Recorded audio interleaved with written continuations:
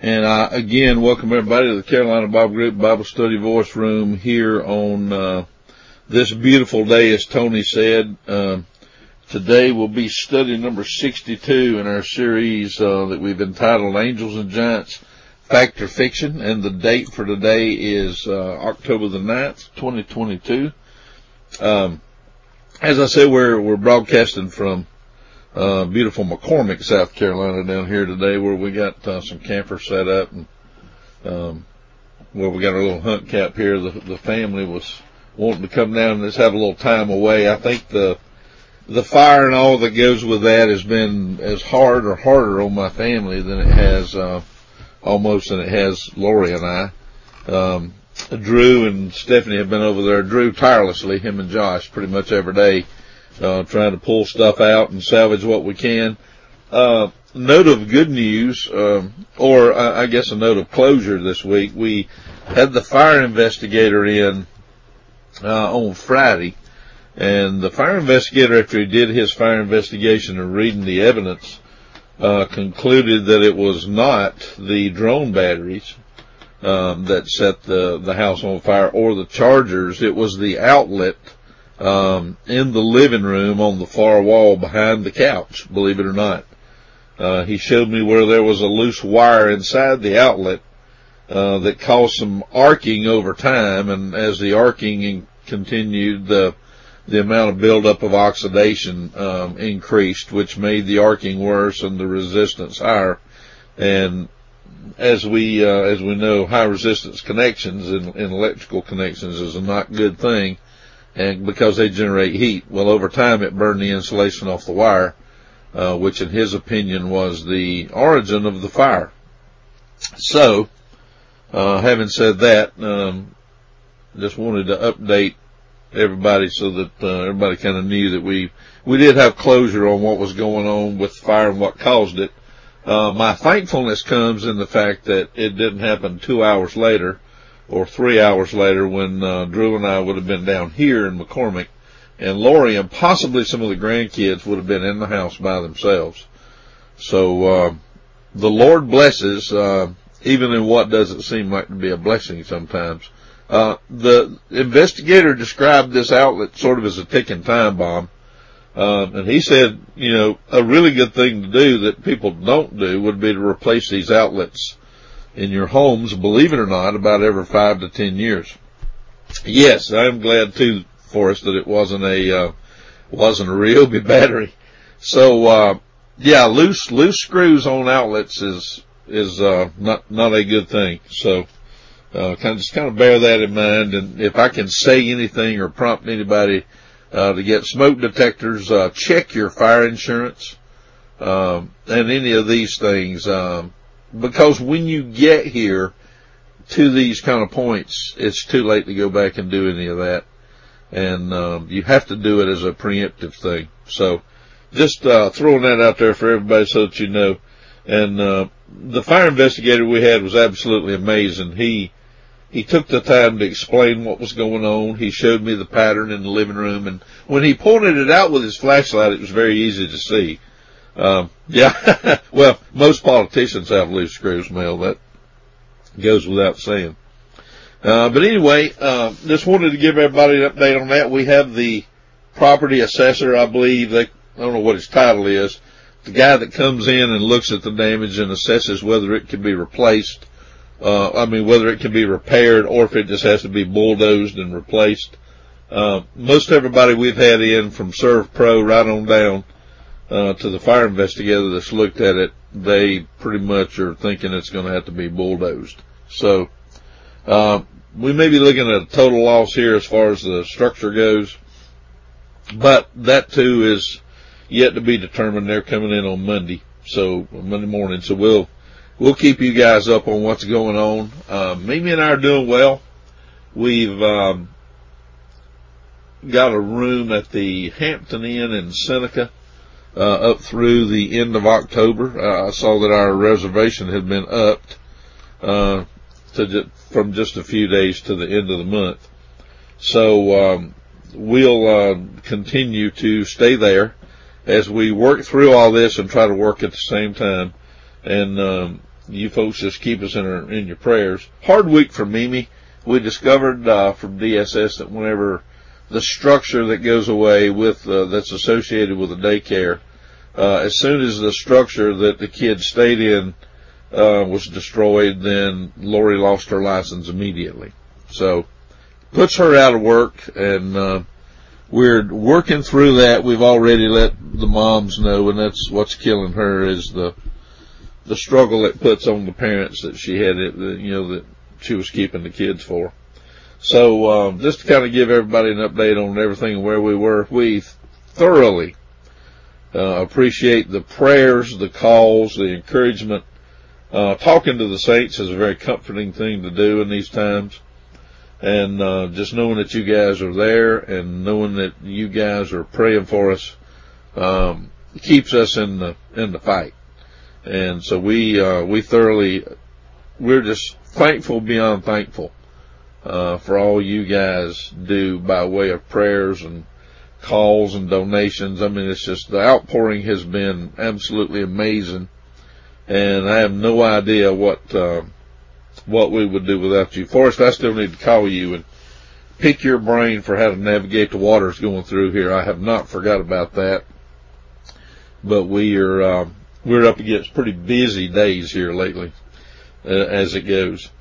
So again, thanks for all the help and all the prayers, and let's get rolling with our lesson today. We're going to pick up with tracking these angels, and I don't know if I've made these angels mad or what's going on by studying them here. Sometimes I wonder if the things that we study rile up the other side to make them throw heavier darts at us to see if we'll stop. And that was my thought whenever I made up my mind that I'm not going to stop this study, that what I believe the Word of God has for us here is important enough to look at, and it's important enough to know, I believe, what's going on out there, and we'll keep the pressure on them in not ceasing to bring the Lord's Word. So turn with me again this morning, if you would, to Revelation chapter 12. I believe last week, well, let me go through my thing here. Our purpose, as everybody knows in this study, in this whole study series, is to investigate the angels and giants that are mentioned in Scripture, and by doing so, trying to alleviate some of the confusion that some Scripture verses seem to generate. And I am not without my confusion as well. I get as confused and curious when I read things as others do, and I certainly don't have all the answers, especially in this book of symbolism, in this book that is not very chronologically laid out, in this book that seems to jump around with details and events. So pray for me as we go through the Revelation, that we only say and bring that would be pleasing to the Lord. Last week we did continue looking at the angelic interactions with humans in the earth that are noted in Revelation 12. I believe we stopped at verse 10. I went back and listened to the recording last week. We did it at Stephanie's, and I believe we stopped at verse 10. So for today's study, I want to pick up there with, we'll go back and read 10, may read 8, 9, and 10, and pick up with verse 11 today. But I want to keep moving on in our look at Revelation 12 and the angels and the other spirit beings that are contained within Revelation 12 and the events that go along with that. So, as I said, turn with me to Revelation 12. Try to get through verse 17 today. We probably won't. Every time I plan to get all the way through this chapter, it turns out that there's so much to talk about that we literally can't. So let's roll back to verse 7. I want to read verse 7, and then we'll pick up with today's study at verse 11. Of course, 7, 8, 9, and 10 being for review. And John reveals in verse 7, and there was war in heaven. And we've already referenced that we read back in Daniel chapter 10. There was war in heaven. Michael and his angels fought against the dragon, and the dragon fought and his angels. So this is Satan and his angels against Michael and his angels, and we've already noted that the angel that come and spoke to Daniel after his prayer when he was held in captivity, the angel said he was withheld 21 days to get there because of I believe it was the king of Persia that he referred to there. And oftentimes the angelic beings are referenced by some kingly title of one of the evil nations or the Babylonian nations on the earth at that time. So there was war in heaven, verse 7, and Michael and his angels fought against the dragon, and the dragon fought and his angels, and prevailed not. They did not prevail, neither was there found, was their place, the place that they were in. Their place was not any more found in heaven, as it says in verse 8. It says in 9, and the great dragon, which is Satan, personified here, the great dragon was cast out. And this, I believe, is a yet future event. This would have been, I believe the first casting out was from the literal third heaven of God, where the throne room of God is, the 4 beasts around the throne, the 24 elders around the throne. I believe originally Satan had access to all that. It says that in Ezekiel 28, that he was allowed to walk up and down in the midst of the stones of fire, whatever, in the sides of the north, wherever that is in the superabounding heavens where God is. But there came a day when iniquity was found in him, and he was cast out of that realm into the second heaven on this side of the ice, which I believe to be the second heaven, and that's where he abides even to this day. But here it says in verse 8,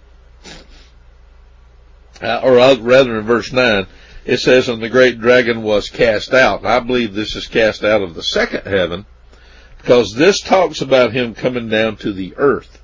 So let's read. The great dragon was cast out, the old serpent called the devil and Satan, which deceiveth the whole world. He was cast out into the earth.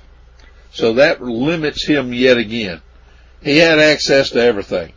He lost access to the third heaven. He's exiled to the second heaven. Then there comes a point someday when he is cast out even from the second heaven, when they lose this war that is going on even as we speak, I believe, today.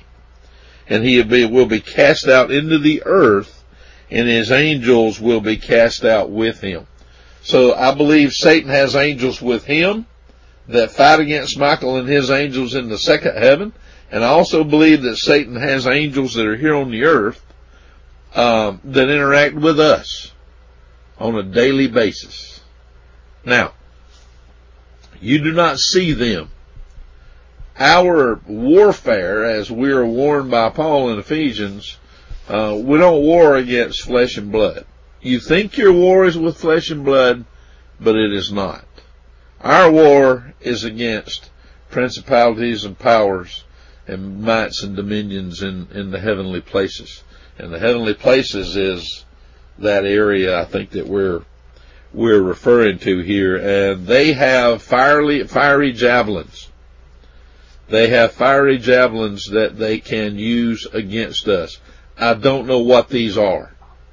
But it's a big curiosity to me to understand, and I believe they don't like it when we understand how they operate.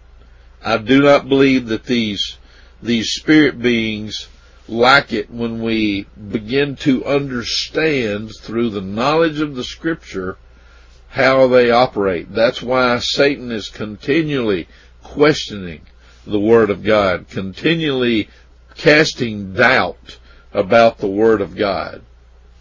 And that's part of why I think at times that it's a possibility that they may just strike back and make life completely difficult for us, to the point where we may lose the joy of our salvation and the joy of our faith. I believe that's what they long to do, because if they can take away that joy, a lot of times just the total loss of faith is not far behind the loss of joy. So that's what we got to guard against, saints. That's what we fight against, and it's what we're up against in this world, whether you see them or not, because there are principalities and powers that are invisible that you cannot see. So, verse 9, Satan and his angels are cast down to the earth, and that's all of them, I believe. At this point, when they're all cast down, this is all of them. It's not a split army on two fronts anymore. I believe they're all cast down with him to the earth. And John says, and I heard in verse 10, and I heard a loud voice saying in heaven, now has come salvation and strength and the kingdom of our God and the power of his Christ. For the accuser of our brethren is cast down, which accused them before our God day and night. And I believe that he literally could go to the edge of the ice and bring us up before God and say, God, why do you bother? They are not worth the trouble. Why would you ever even be concerned for these creatures? Just let them die. Don't worry for them. Don't have any concern for them. And he accuses us and brings these railing accusations, I believe, to God the Father about us day and night, as the scripture says here. And then we'll pick up today with verse 11. And I got to admit, verse 11 kind of throws me for a loop, because when it says, you see it says, and they overcame him. Now, the italics text in the Companion Bible, when you see it like it is, if you have a CB, the word they there is in italics. And they means, when it's shown in italics, that it was added by the translators. So, it literally should be left out if it's added by the translators, and it should read, and overcame him by the blood of the Lamb. So the question is, who overcame him? Was it the angels? If you roll back up to verse 7, because see, you're getting a lot of history synopsis here in just a few verses. It covers a lot of time down through the ages in just a few verses here in Revelation 12. So when it says they overcame him, who are we talking about here? Are we talking about the angels of verse 7? Are we talking about the faithful remnant of the woman, those who believed in Christ? Are we talking about the 144,000 overcomers? Who is it exactly that overcomes him after he gets to the earth, as it's talking about here? And I'll leave that for you to decide. I haven't really decided yet, because if you roll over to verse 17 in chapter 12, let's just go for a moment here to the last verse. Verse 17 says, and the dragon was wroth with the woman, and went to make war with the remnant of her seed, which keep the commandments of God and have the testimony of Jesus Christ. This could possibly refer to the 144,000 that I believe you can read a lot more about in chapter 14. Yeah, chapter 14 of Revelation will tell you about the 144,000 and what God's going to do with them. So I'll leave that up in the air for you to decide. I haven't completely decided yet. Some of you Bible scholars on here may have a lot better idea about this than me. But let's go ahead and read it, and we'll move on through the rest of the chapter. It says, and they overcame him by the blood of the Lamb, and by the word of their testimony. And this last part of this verse is what really made me wonder, because I don't believe that an angel can be destroyed, even by another angel. I believe they have to be eliminated from existence by God himself. You may agree or disagree with that, because they're immortal. They don't have mortal bodies as we have. They have, in their original state as God created them, the angels, they don't die. They're not subject to mortality as we humans. So it says, they overcame him by the blood of the Lamb and by the word of their testimony, and they loved not their life unto death, is how that should read. They love not their life unto death. Well, when I saw that, and it's basically saying they don't love their life more than dying for the cause, kind of like a good soldier would be, is how I sort of interpret that verse kind of loosely there. You can agree or disagree with my interpretation. So it sort of led me to believe it was either the remnant of the woman or the 144,000 or both that we're talking about here at the end of verse 11, where it says they love not their life unto death. Not the death, but death. The "the" again being added by the translator there. So, lots of interesting things going on here in Revelation chapter 12, and I gotta admit, as the more I get into this chapter, the more intrigued I become, and the less I feel like I really have answers about it. So, again, pray for me in what I'm bringing regarding these verses. And certainly my admonition is, don't take my word for any of it. Check it out, study it for yourself, and see, as Paul said for the Bereans, if these things be so. Because I'm certainly, my interpretation of things could certainly be fallible. So let's move on to verse 12. And there's a therefore here. And the therefore is, therefore rejoice, ye heavens, and ye that dwell in them. Woe to the inhabitants, or woe to the earth. I think the inhabitants of is inserted in there as well. And this is the third most terrible of the three woes here that we've been talking about, incidentally. So it says, therefore rejoice, ye heavens, and ye that dwell in them. Woe to the earth and of the sea, for the devil is come or gone down unto you, having great wrath, knowing that he hath but a short time. So the scripture testifies that the great dragon, the Satan, he understands what God's plan is for him.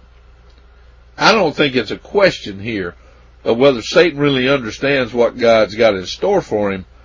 What his goal is to thwart that.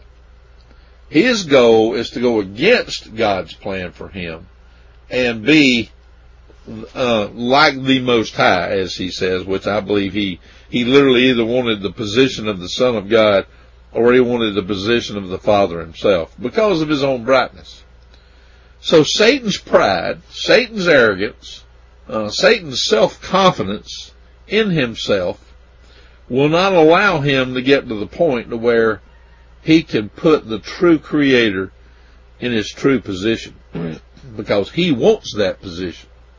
So when he is cut down out of the second heaven and his domain is limited, and he comes down into, as it says, comes down to the earth, or goes down unto you on the earth, it says having great wrath. He is going to be ticked.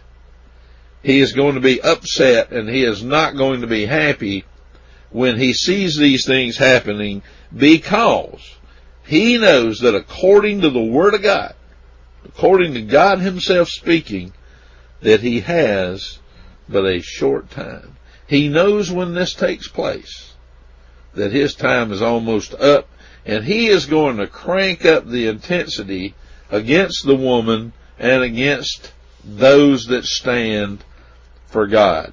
And I think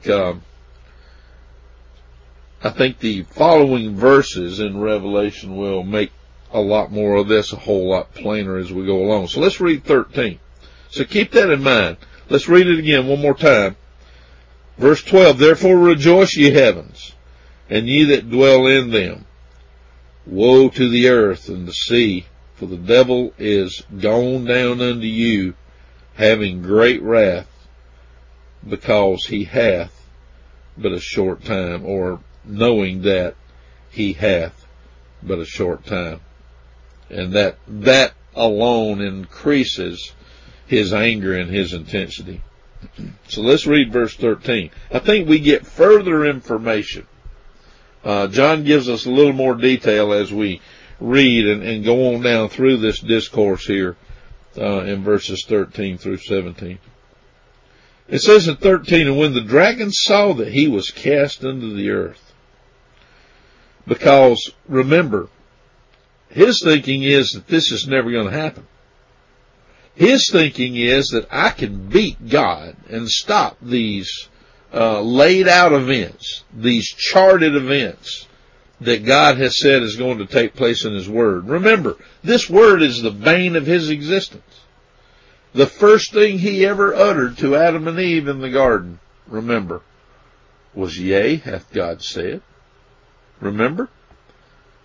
The first thing Satan did in the garden with Adam and Eve was to question God's Word, was to question the Word of the Creator God. And yea, hath God said. Do you really believe that what God said is going to come to pass? Do you believe that He's the only one that can chart where we go or how we end up? That was literally what I believe He was asking Adam and Eve in the garden. Do you really want to follow God? And so here it says, when the dragon saw, verse 13, Revelation 12, that he was cast under the earth. Well, the event takes place. And he's not happy about it. So when he saw that he was cast into the earth, he persecuted the woman which brought forth the man-child. Why is that? Because the man-child was the key. The man-child was the one who took back dominion of creation, dominion of the earth, dominion of the second heaven, dominion of everything inside the bubble. Yep, that one human man who was God's perfect man and man's perfect God, when he came and he paid the price that is required of the essence of the Creator God, then that made the difference. Satan then lost the dominion, and all things, including Satan, will be put under his feet at a time yet to come. And I totally agree, Forrest. His pride makes him think, everybody see Forrest note. His pride is so great, and I hope everybody understands this, that this is why Satan does everything that he does. It's why he throws the darts at us. It's why he fights the war with the angels in heaven. It's why he tries to exalt his throne above the throne of God, because his pride makes him think he can beat God's plan. That is a great statement for us, and I appreciate you posting it. Tony, thanks for the arrow that points to it, because he is exactly wrong. God's word is yea, and it's amen. And we sometimes, I believe, are victims of this war that goes on. And I believe that God uses this war at times to test us, to see how strong our faith really is. Because believe me, there are forces out there that are always after you. Forces that are watching you, especially if you stand for this truth. And I believe that. I believe that it is a daily struggle against things that we can't see to exist on this planet, and have the hope and the calling that we have within that same plan of God. It's the same plan that God has, that for Satan's demise, within that same plan is the exaltation of the church, the members of the church, the body of Christ. So when Satan looks at you, believer in the truth, when Satan looks at you, member of the body of Christ, you think he doesn't know what God has in store for you? You think he doesn't know that you are literally going to be part of the body of his Son? Do you think he doesn't know that you are promised to get exactly that which he wants? Should it surprise you if he makes life difficult for you? Doesn't surprise me. And see, the more you understand about God's Word, I believe, it makes these things pretty obvious. There are lots of us that have had adversities. I mean, look around within the body. It's almost daily something going on. Somebody loses a loved one, or, we have these sicknesses that push us to the brink of death, or, we lose everything we have in a house fire. Are these things all just coincidences? Or do you believe that they're somehow a part of this battle? And God is watching how we handle our part of the battle to see how we fare in the test. Not as an unloving God by any means, but God loves, and He tests and He chastises sometimes those that He loves. I believe that we can be put under the litmus paper test. I do believe that. Just as God tested Israel over and over and over again, I believe He can test us. And you can disagree with that, or disagree, or agree or disagree. But I believe that we can be tested. So when the dragon saw, verse 13 again, I get off on rabbit trails. When the dragon saw that he was cast under the earth, he persecuted the woman which brought forth the man-child. And that pretty obviously is Israel. Back to Israel again. Now look at verse 14 here. And to the woman were given 2 wings of a great eagle. And there's a note in the companion Bible that for verse 14 that deals with the time and times and half a time, that you can look at Revelation 11:2 and Appendix 195 regarding that.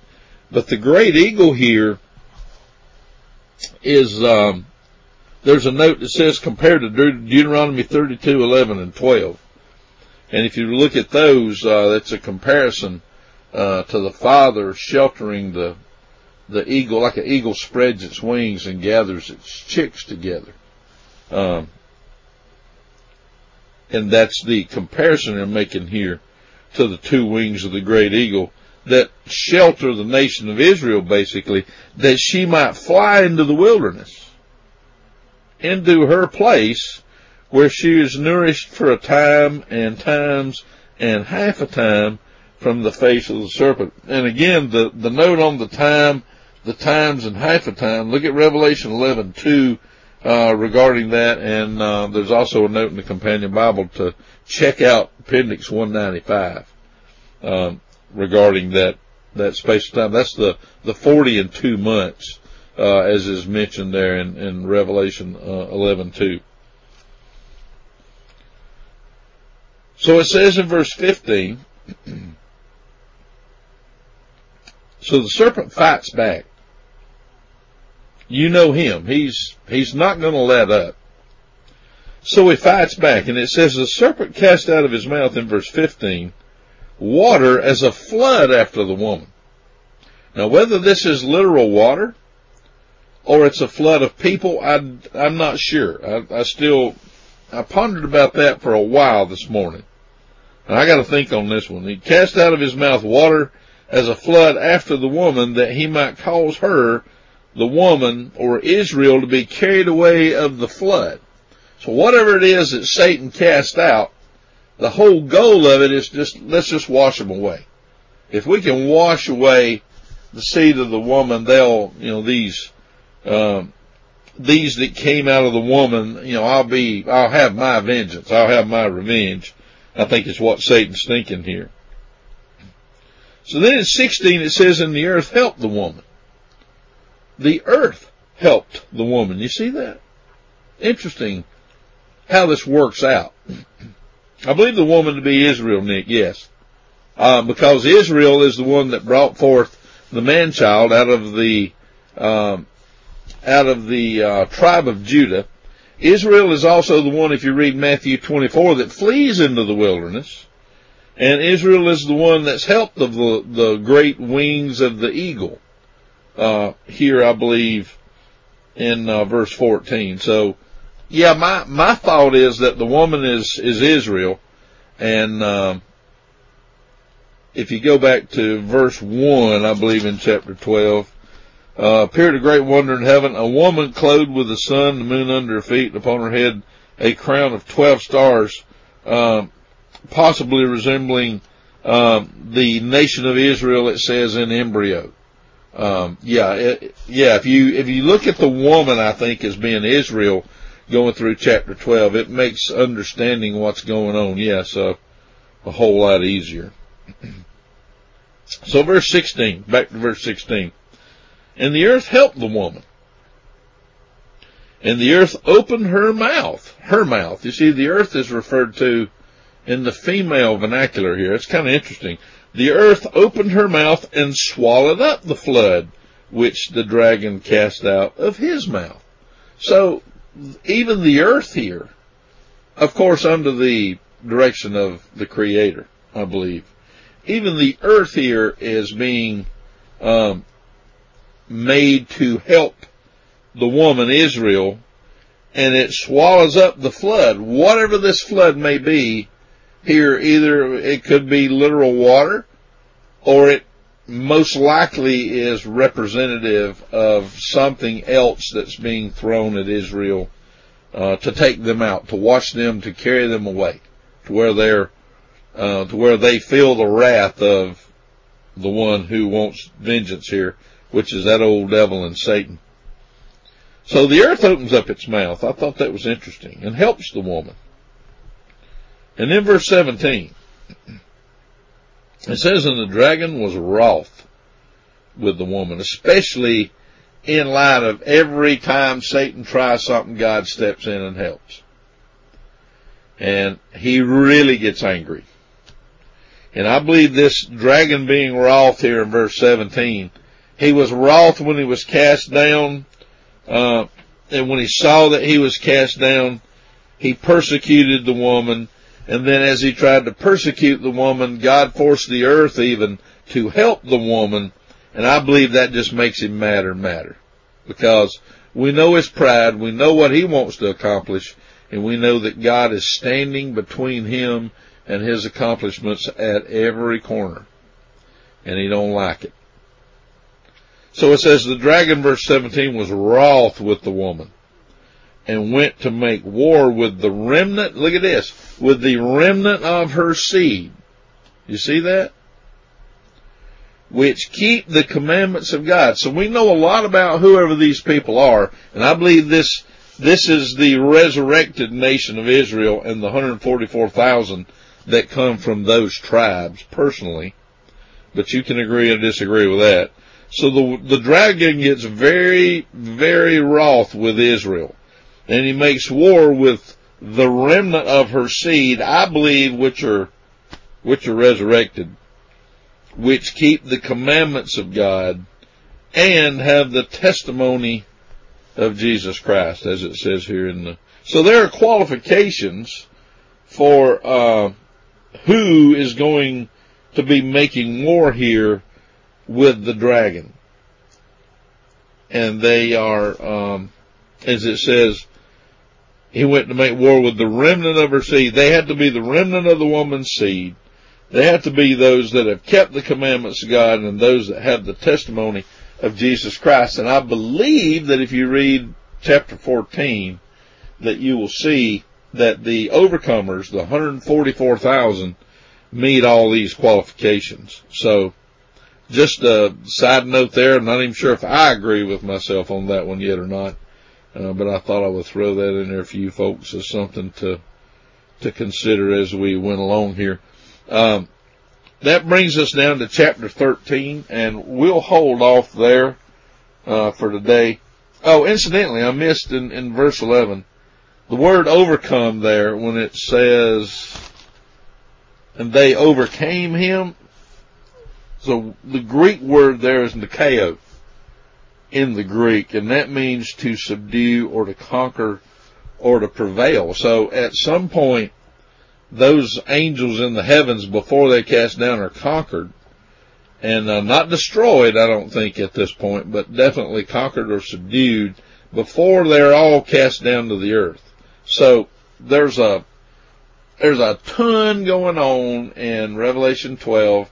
There is a lot here that needs very careful study, because the things that we're talking about in these verses literally cover eons of time, thousands of years, from one point to the other. It literally covers all the way from the time that Satan was cast out all the way up to, it goes even back to Daniel's day, because I believe that war was going on in Daniel's day, as we've seen in the scripture. But it goes all the way to the future events that are recorded here in the 12th chapter of the book of Revelation, when Satan is eliminated from the second heaven and cast down to the earth. So we'll stop there for today. I know I'm a little early, but I had enough time almost to cover these verses in pretty good detail, but not quite enough time to do that and jump into the next stage of where we're going to go in the book of Revelation here. So we'll stop there for today, and give Barney a little prep time here before his time comes up at 12 o'clock. So bow with us if you would, and we will close in prayer. Again, thank you folks for just being there, and we covet your prayers daily. We are firm believers in the power of prayer.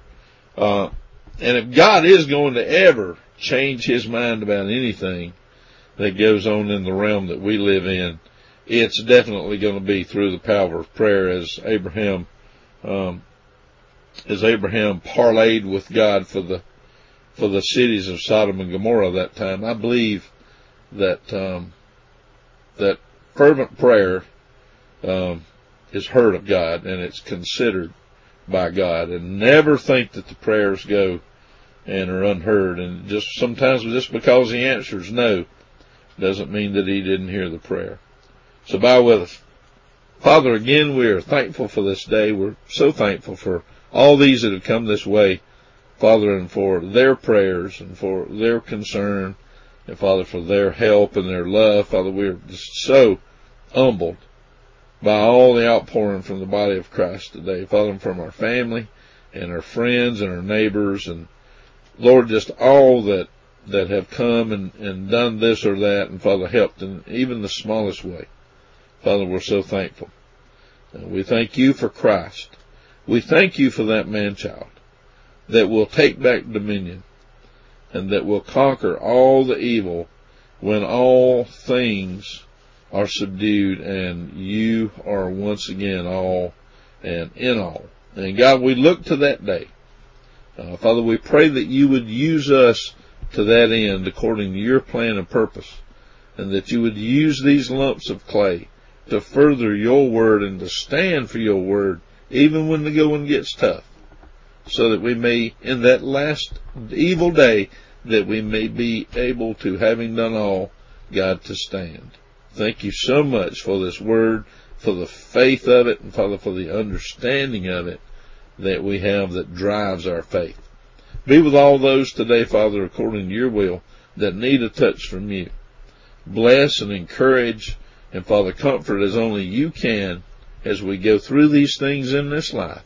For it's in Christ's name today we do so humbly pray, and for his sake. Amen.